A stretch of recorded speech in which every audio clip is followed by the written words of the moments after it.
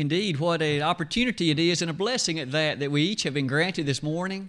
The capability and health, the disposition that's been given to each of us in mind to assemble like we have today.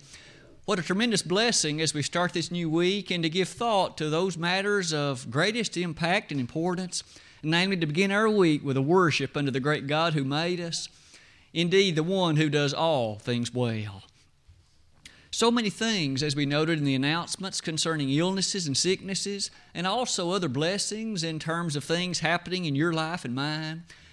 But today, in terms of the lesson, you probably noted even in the bulletin that the title is the same one that's on the wall to my left, War, a Good Warfare. We will turn our attention, at least for a few moments this morning, to the thought of war, but of course it isn't a militaristic war that we may be fighting in Afghanistan or elsewhere, but rather a war spoken of on so many occasions within the pages of the New Testament. Some introductory comments or remarks that might well set us in course for the remainder of the lesson might well be these.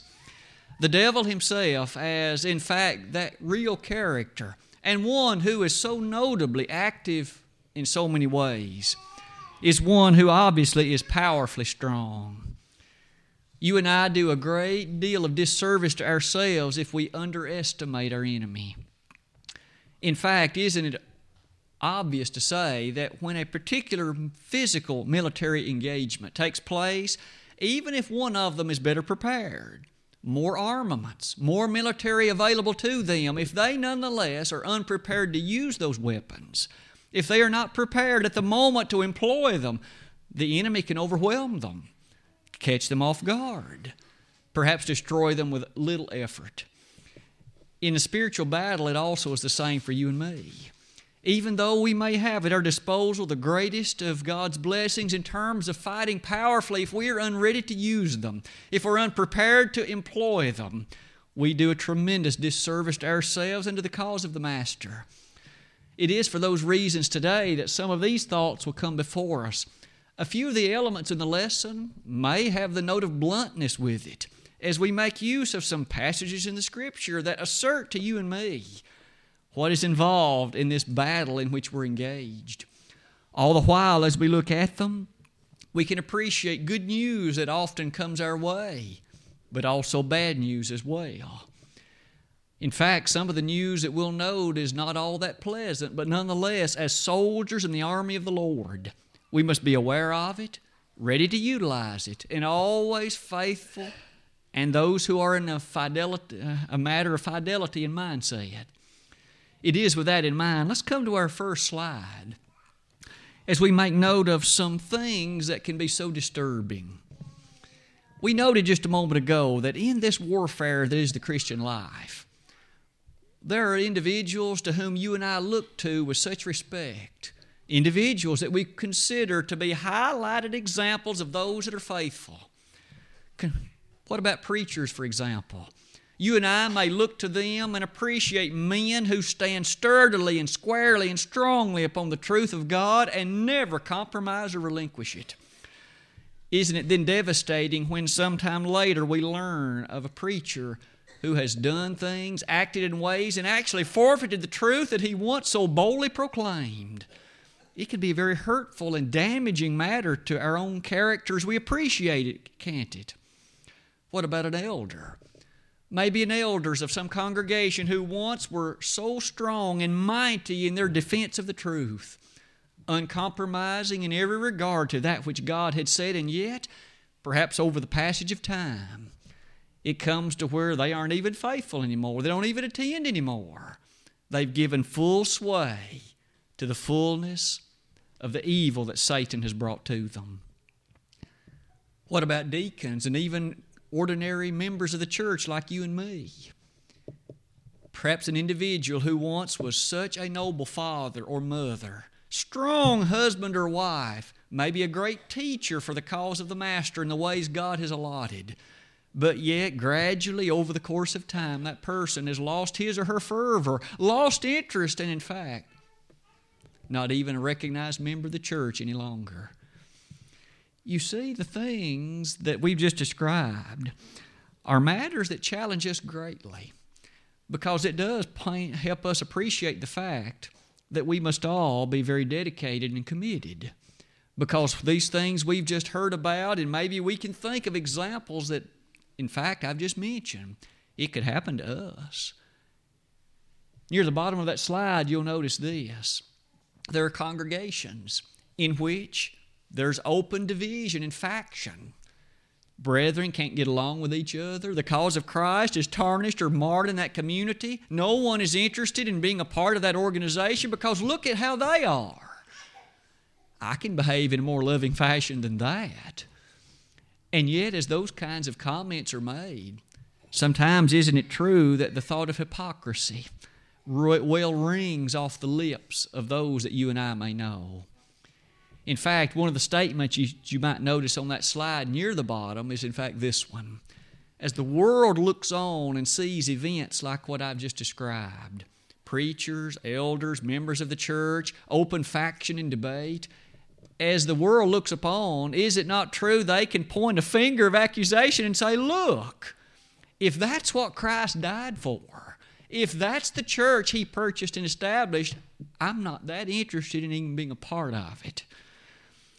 It does, in fact, impress upon you and me the character of the fact we're in a warfare, and for reasons like that, Satan appears to have the upper hand at times. He can bring such a dark eye to the church. He can bring such a dark cloud of disfavor to the character of those who supposedly are the ones who are Christians.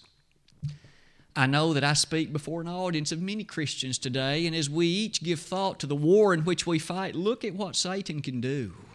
If we are careless, if we are not deliberate, if we are not committed, then Satan can do at Pippin what he has done in so many other places. And perhaps even more to the point, he can do in my life what he has done in the lives of so many others. We need to appreciate some of the facts that I have for us to discuss in just a moment. As you'll notice on this slide, to lead us to those points, here are some comments. It would seem then easy to say, when are you and I as Christians, and when are we as congregations of the Lord's church going to realize that sin is not a trivial matter? It is not something to be toyed with. It is not something we see how close to it we can get and then try to trifle with its consequences. It is too deadly. It is fatal. It is, in fact, that which will eternally separate us from God if we allow it to do so.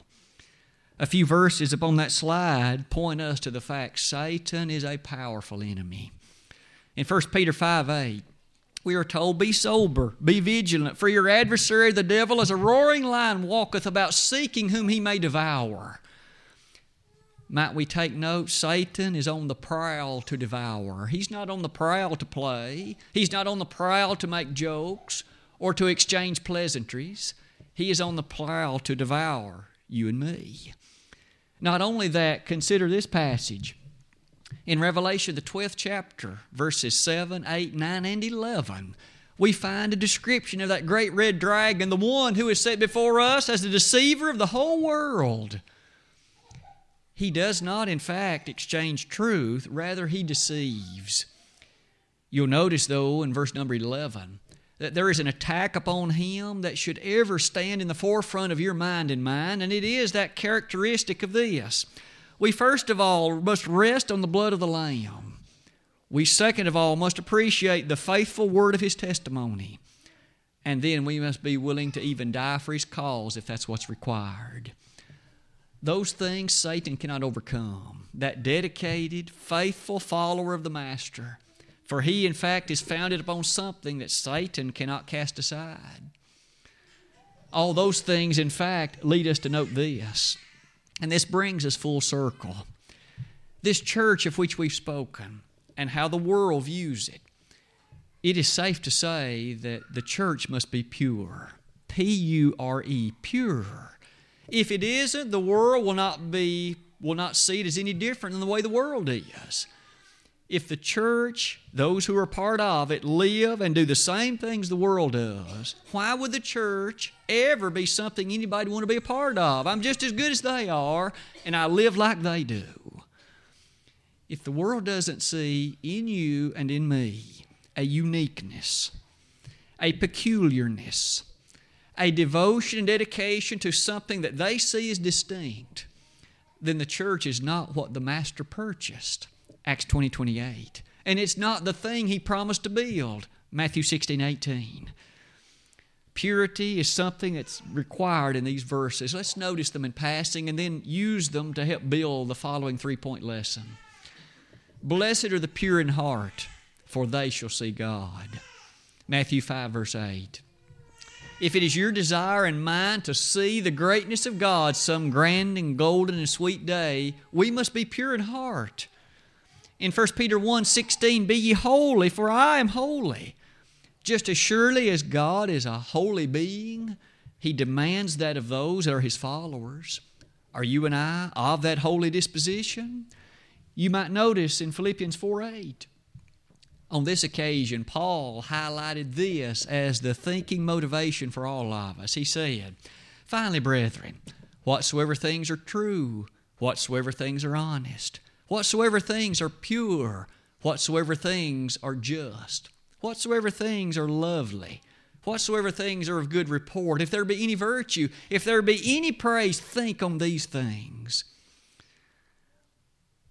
Do you and I fill our mind then with that which is true and honest and pure and just and lovely and of good report?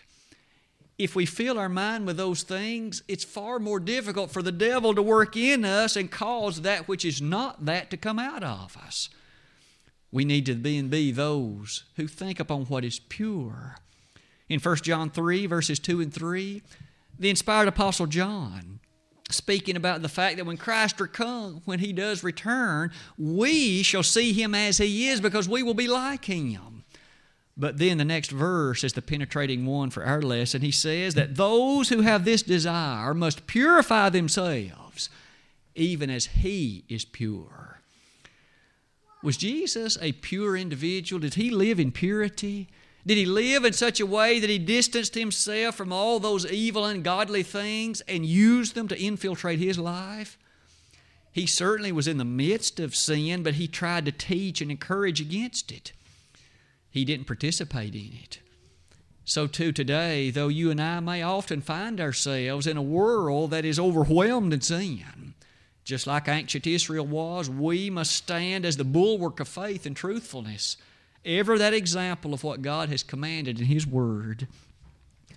As you and I then give thought to purity, the bottom marching orders are given to all of us. Keep thyself pure. 1 Timothy 5:22. Paul not only made that statement to Timothy, he makes it to you and me.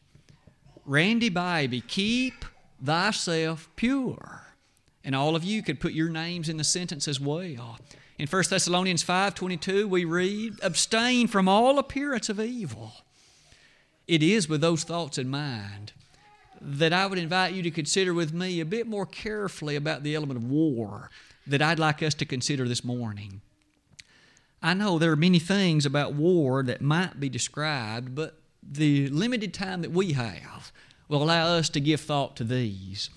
As you and I think about the Christian warfare, what happens on a daily basis in your life and mine, might I suggest that we incorporate these three things into our lives, using the Word of God as our guide, that you and I might be better soldiers in the army of the Lord. First of all, we must understand that there is a war in which you and I are engaged. Let's revisit that passage Jeremy read for us just a moment ago in 1 Timothy 1, verse 18. As Paul wrote to Timothy, he said, this charge I commit unto thee, son Timothy, according to the prophecies which went before on thee, that thou by them mightest war a good warfare, holding faith and a good conscience, which some, having put away concerning faith, have made shipwreck, of whom is Hymenaeus and Alexander, whom I have delivered unto Satan, that they may learn not to blaspheme. The first point of consideration, starting verse 18, is this one. Understand that there is a warfare in which we're engaged. Paul gave Timothy a charge. You'll notice that word in the original language means an instruction. It means a command. Paul did not deliver a suggestion. He didn't deliver just some idle perspective or matter of inclination. This was a charge from Almighty God. I charge thee, son Timothy, according to the prophecies which went on before thee, that thou by them mightest war a good warfare. You and I are in war. In other words, we ought not then live carelessly, thinking that we're simply to note the pleasantries of the Christian life. There's no question God has blessed us with all spiritual blessings in heavenly places, Ephesians 1:3. And He is the God of all comfort, 2 Corinthians 1, verses 3 to 5. Furthermore, to those who remain faithful, there's a crown of life awaiting. All those promises are given, James 1, verse 12. But while we're here in this flesh, may we never lose sight of the fact that we're fighting war. That means we must always be diligent, always on guard, always watchful. In fact, these passages point us in that very direction. This war in which we are fighting is literally an all or nothing, winner take all affair. We cannot afford to lose it. We cannot afford to be the loser in the war. For after all, we appreciate that your eternal spirit and mind hang in the balance. Some of the verses and some of the considerations that challenge us in this regard, in fact, are these. I've listed them for your consideration. Might we begin in 2 Timothy 2, verse number 3. On that occasion, as Paul writing to Timothy, he said, very interestingly, and also rather carefully, that you and I should understand that we are fighting in a war. He told Timothy those very words. And in fact, he went on to say, no man that warreth entangleth himself in the affairs of the flesh. We all understand that a dutiful soldier understands his duty and will not shirk it. He's faithful and given to fidelity in terms of his mission. He's committed. He doesn't behave himself in a way that will lead to a failure in terms of the mission. He doesn't behave himself in a way that causes to question the integrity of the mission. He does that which he's commanded.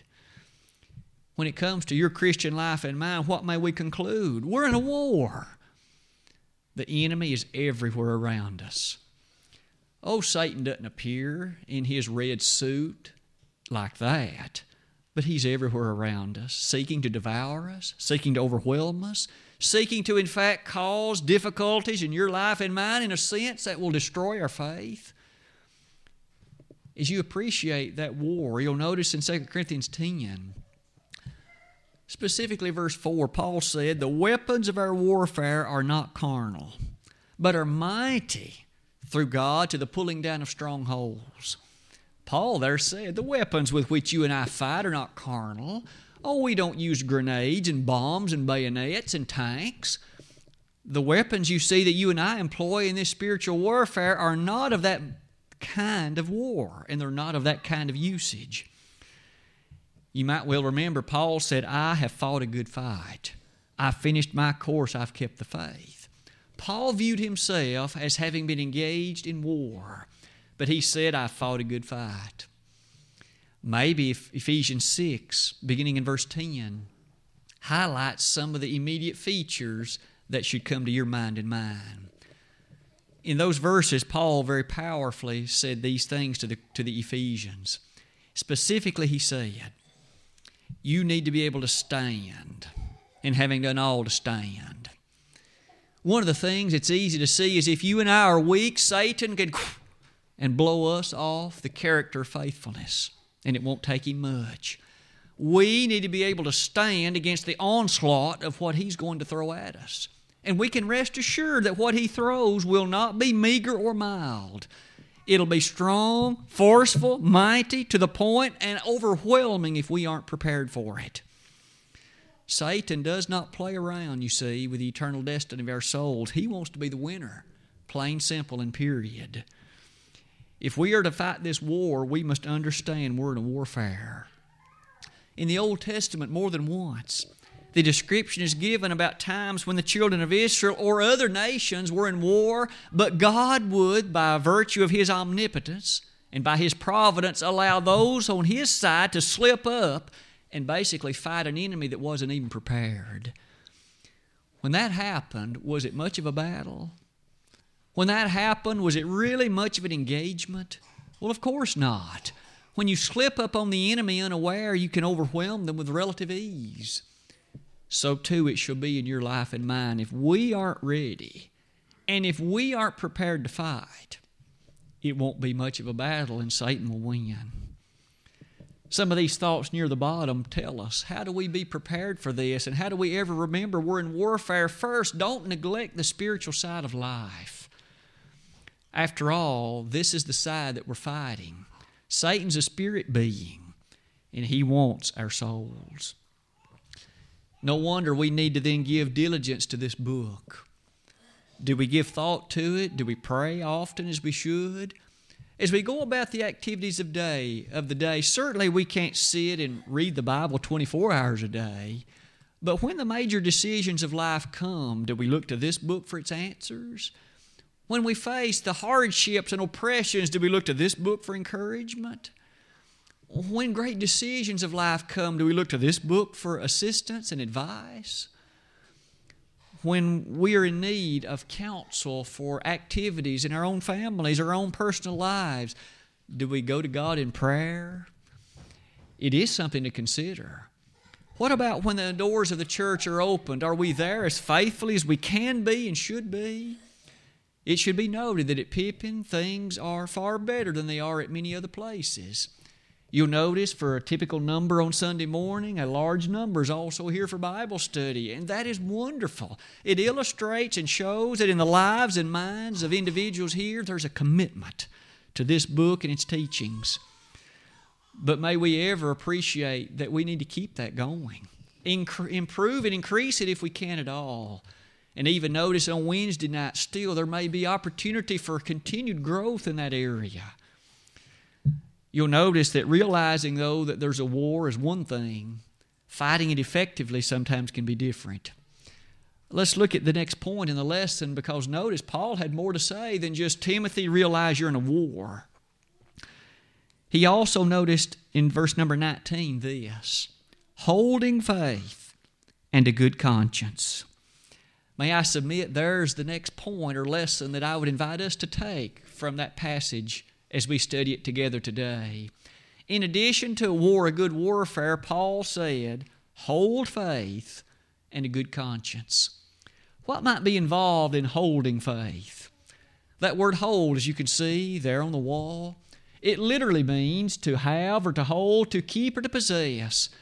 And the tense of the verb is a very telling one.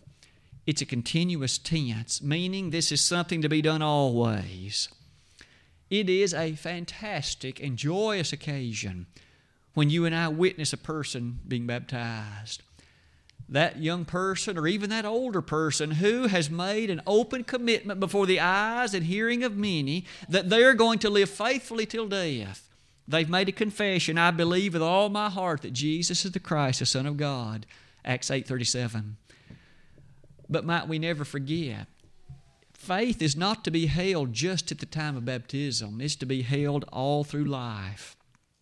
A week later, a year later, 50 years later, if God so allows us to live. That does ask a good question of you and me. Am I still holding faith? Are you still holding faith? Is it something that we're holding as a prized possession? Our faith should mean a great deal to us. It should in fact be that thoroughfare that allows us, in the words of Hebrews 11:1, to do this. Faith is the substance of things hoped for, the evidence of things not seen. 5 verses later in Hebrews 11, verse 6, we read, for without faith it is impossible to please Him. For he that cometh to God must believe that He is, and that He is a rewarder of them that diligently seek Him. You and I can't please God without faith, and so question, am I holding faith? Understanding that it's only through the eye of faith is the means by which we must live. We walk by faith and not by sight. 2 Corinthians 5, verse 7. As we give thought then to holding faith, may we thus note this. That faith of which the New Testament speaks is an exceedingly precious prize. To Jude, or rather in the book of Jude, Jude wrote these words in Jude verse 3. He said, "Beloved, when I gave all diligence to write unto you of the common salvation, I thought it needful to write unto you, exhorting you to contend earnestly for the faith which was once for all time delivered to the saints." There was a strong admonition for them to contend earnestly. You'll notice again, that goes hand in hand with holding faith. Are you and I holding it as we should?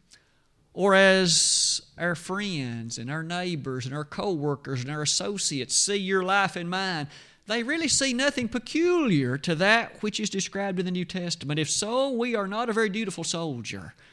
We are not a very dutiful person enlisted in the army of God. In fact, as you'll notice some of these verses, I've highlighted but two among many that might be listed. In Titus 2, verse number 14, speaking of Christ, it says that He has purchased us a prized possession, zealous unto good works. How zealous are you and I toward those good works that are manifested in life? One chapter later in Titus 3, verse 14, Paul again writes and says, "And let ours also learn to maintain good works, that we be not unfruitful." We must then be busily filling our life with that which is good by the standard of God. Good works.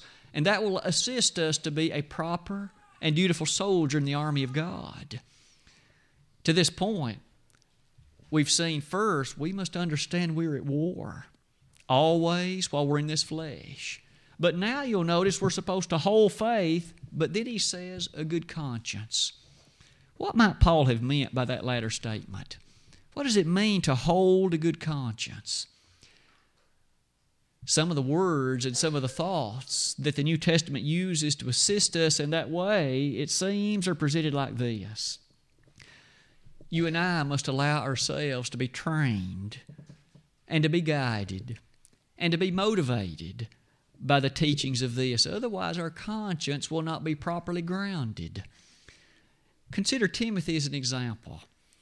To Timothy, it was noted that he had a very godly mother, a woman whose name was Eunice, a grandmother whose name was Lois, 2 Timothy 1 verse 5. But of this young man Timothy, it was said in 2 Timothy 3:15, that from a babe thou hast known the Holy Scriptures. From youth he had come to appreciate the nature of God's commandments and had striven to live his life in accordance with them. What about you and me today? Do we use the Reader's Digest or the Wall Street Journal as our principal guide in life? Do we use the latest self-help books? It's not to say that there might not be some interesting fodder for consideration in those things. But in terms of that which will lead to eternal life, isn't it still the case that all Scripture is given by inspiration of God and is profitable for doctrine, for reproof, for correction, for instruction in righteousness, that the man of God might be perfect, thoroughly furnished unto all good works? 2 Timothy 3, verses 16 and 17. It is for those reasons that you and I, from an early age, need to strive to train that conscience in such a way that it understands right from wrong and has a desire to always follow that which is right.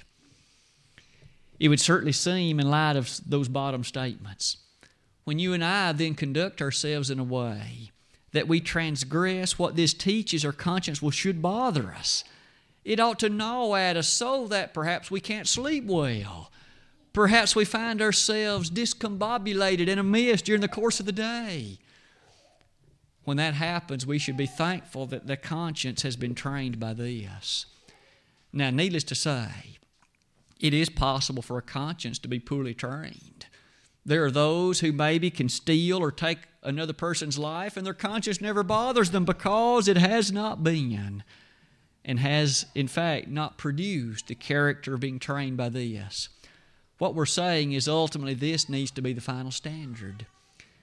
As you'll notice in these words to Timothy, holding faith. Timothy had been left in this city of Ephesus to preach and to teach. As he was left in this place, he was going to be fighting against some notable and powerful enemies. Timothy was going to need to be strong. He was going to need to be convicted and convinced of the way of life stated in the Bible. There are many in our world today who try to present alternate considerations.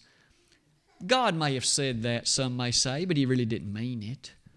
There are some who say, well, that's just a general teaching. In specificity, one need not cling tenaciously to it. May we submit that still it is said in John 12:48, He that rejecteth me and receiveth not my word hath one that judgeth him. The word that I have spoken, the same shall judge him in the last day. You and I then need to appreciate that in this book are found the words of life. In this book is the matter of faith, and it is in this book we appreciate the need to live in accordance to it. And oh, what a blessing comes to that life that so lives. You'll notice there's one more thing, though. The third point in the lesson, and it's the one that comes to us in verse number 19 as well. After this observation of realizing we're at war, after the thought in verse 18 also, that you and I should appreciate the need in that war to hold faith. We do notice, he says, which some, having put away concerning faith, have made shipwreck, and that leads us to this last element. We began the lesson by noting that there are some, maybe preachers, maybe elders, maybe members of the Lord's body, who at one time were faithful but no longer are. They've put away their faith. You see, what they have done is nothing new in the sense that there were some in Paul's day who had done it. Let's spend a few moments and the last element of our lesson today giving some thought to those who put away their faith and in that process undergo shipwreck. The image is this one. You and I currently are a vessel on the sea of life. There is a destination. It's heaven. That destination is so marvelous, so wonderful, and it's certainly the case that it would seem no one in the right mind would not want to make safely the destination. But you'll notice the imagery that Paul mentions is like this. What about those who have a shipwreck or suffer a shipwreck on the voyage? Do they make the destination safely? Obviously not. Maybe they never even make the destination at all. Isn't that a terrible picture? To think about perhaps making and having a desire to move toward a destination and to never make it. The same thing can well happen in regard to your faith and mine. If we don't fight a good warfare, if we don't hold faith and a good conscience, we may never make the destination. Let's give some thought to this latter statement. Again it reads, which some, having put away concerning faith, have made shipwreck. The Greek word that therein is present for this phrase put away really means to push aside, to thrust away, or to repudiate. In other words, the very thing that they once clung to so carefully, they have now distanced themselves from. And they've done it with intention. They've done it by, in fact, pushing it aside or repudiating it. We each can understand, perhaps, how gradually that kind of movement can happen. Paul didn't say it happened overnight. Gradually, over time, perhaps. And he even mentions in verse 20, Hymenaeus and Alexander as specific ones who had done this. It would appear that these two at one time had been servants of the Lord. They had even been fellow companions to Paul, perhaps. But they now had made shipwreck. Isn't that a tragedy? It almost causes one to shed tears to think about these who perhaps were talented and could use those in a way to encourage the kingdom, and yet they themselves had suffered shipwreck. Hymenaeus and Alexander, you and I can only hope they came to their senses. They, in fact, made things right with God while breath was yet in them. But sadly enough, the Bible doesn't tell us that they did. We can surely hope so. Our goal this morning is to ensure that within your mind and mine that we conduct ourselves so that we do not suffer shipwreck of faith. I would invite you to notice these verses with me. That Greek word that's there used for that word shipwreck, it really means to suffer it, to undergo it. This is not simply a figurative way of describing it. It is literally the case that on this voyage in life, these two went aground. The tragedy of going aground is that quite often the vessel itself can be greatly harmed if not destroyed. Have you and I known of individuals who maybe at one time were faithful, but yet due to something in life, maybe it was laziness, maybe it was carelessness, maybe it was apathy, perhaps it was indifference, maybe it was some particular tragedy that they endured, but as a result of it, their faith crumbled. In every sense, they have made shipwreck. We understand that in life, difficulties will come our way. The devil will ensure that.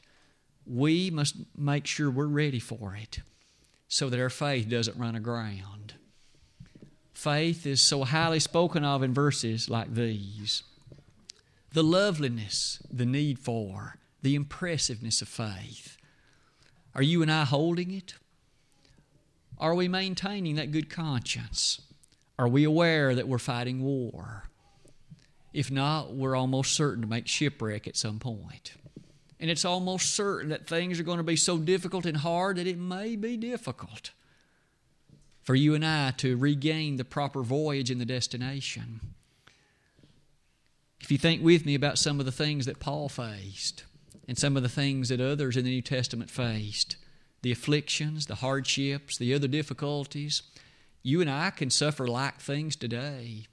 We must be ready. May we not be lazy. May we not set aside spiritual matters, but may we realize those are the most important matters in life. Really, they are. It is for that reason, here are some concluding thoughts. We've reminded ourselves today about Satan, our enemy, how that he really is a roaring lion, and how he really is a deceiver of the world, and how he really is interested in obtaining your service and mine. Not only is he interested, he will go seemingly to any length available to him to make that happen. We've learned 3 lessons. First, never underestimate him. Realize we're at war and the enemy is mighty. Secondly, hold faith and a good conscience. Thirdly, don't make shipwreck. Stay the course no matter what. As you and I allow the Word of God to be our guide concerning those matters, may we appreciate that today, if you need to make a public reaction, a public response to the Lord's invitation to you, it may be that you have never set sail for heaven yet. It may be that you still are a sinner who's never allowed Jesus' blood to cleanse you from sin. If that be the station in life, it's time to leave the port. Realize Satan has already paid the fare. You just have to get on board the vessel. And you get on board by believing that Jesus is the Son of God, John 8:24. You get on board in a following way by appreciating the need to change the course of previous actions in life, repentance, in the words of Luke 13:3. You then need to confess the name of Jesus as the Son of God, Acts 8:37. And then to be baptized for the remission of sins, Acts 2:38. Upon those things, you are enlisted into the service of the Master. You can wear the name Christian, and the church is the spiritual family of which you're a part, Acts 2:47. Again, if you haven't begun that voyage, why not today? If you have begun it, but your ship has run aground, you have in fact become to be on a deserted island at this point, realize in the New Testament that there is that second law of pardon. 1 John 1, verses 7 through 9 remind us that if there is public sin in your life, others are aware of those mistakes, and they perhaps know of the disgrace you've brought to yourself and the church, why not come back to that first love?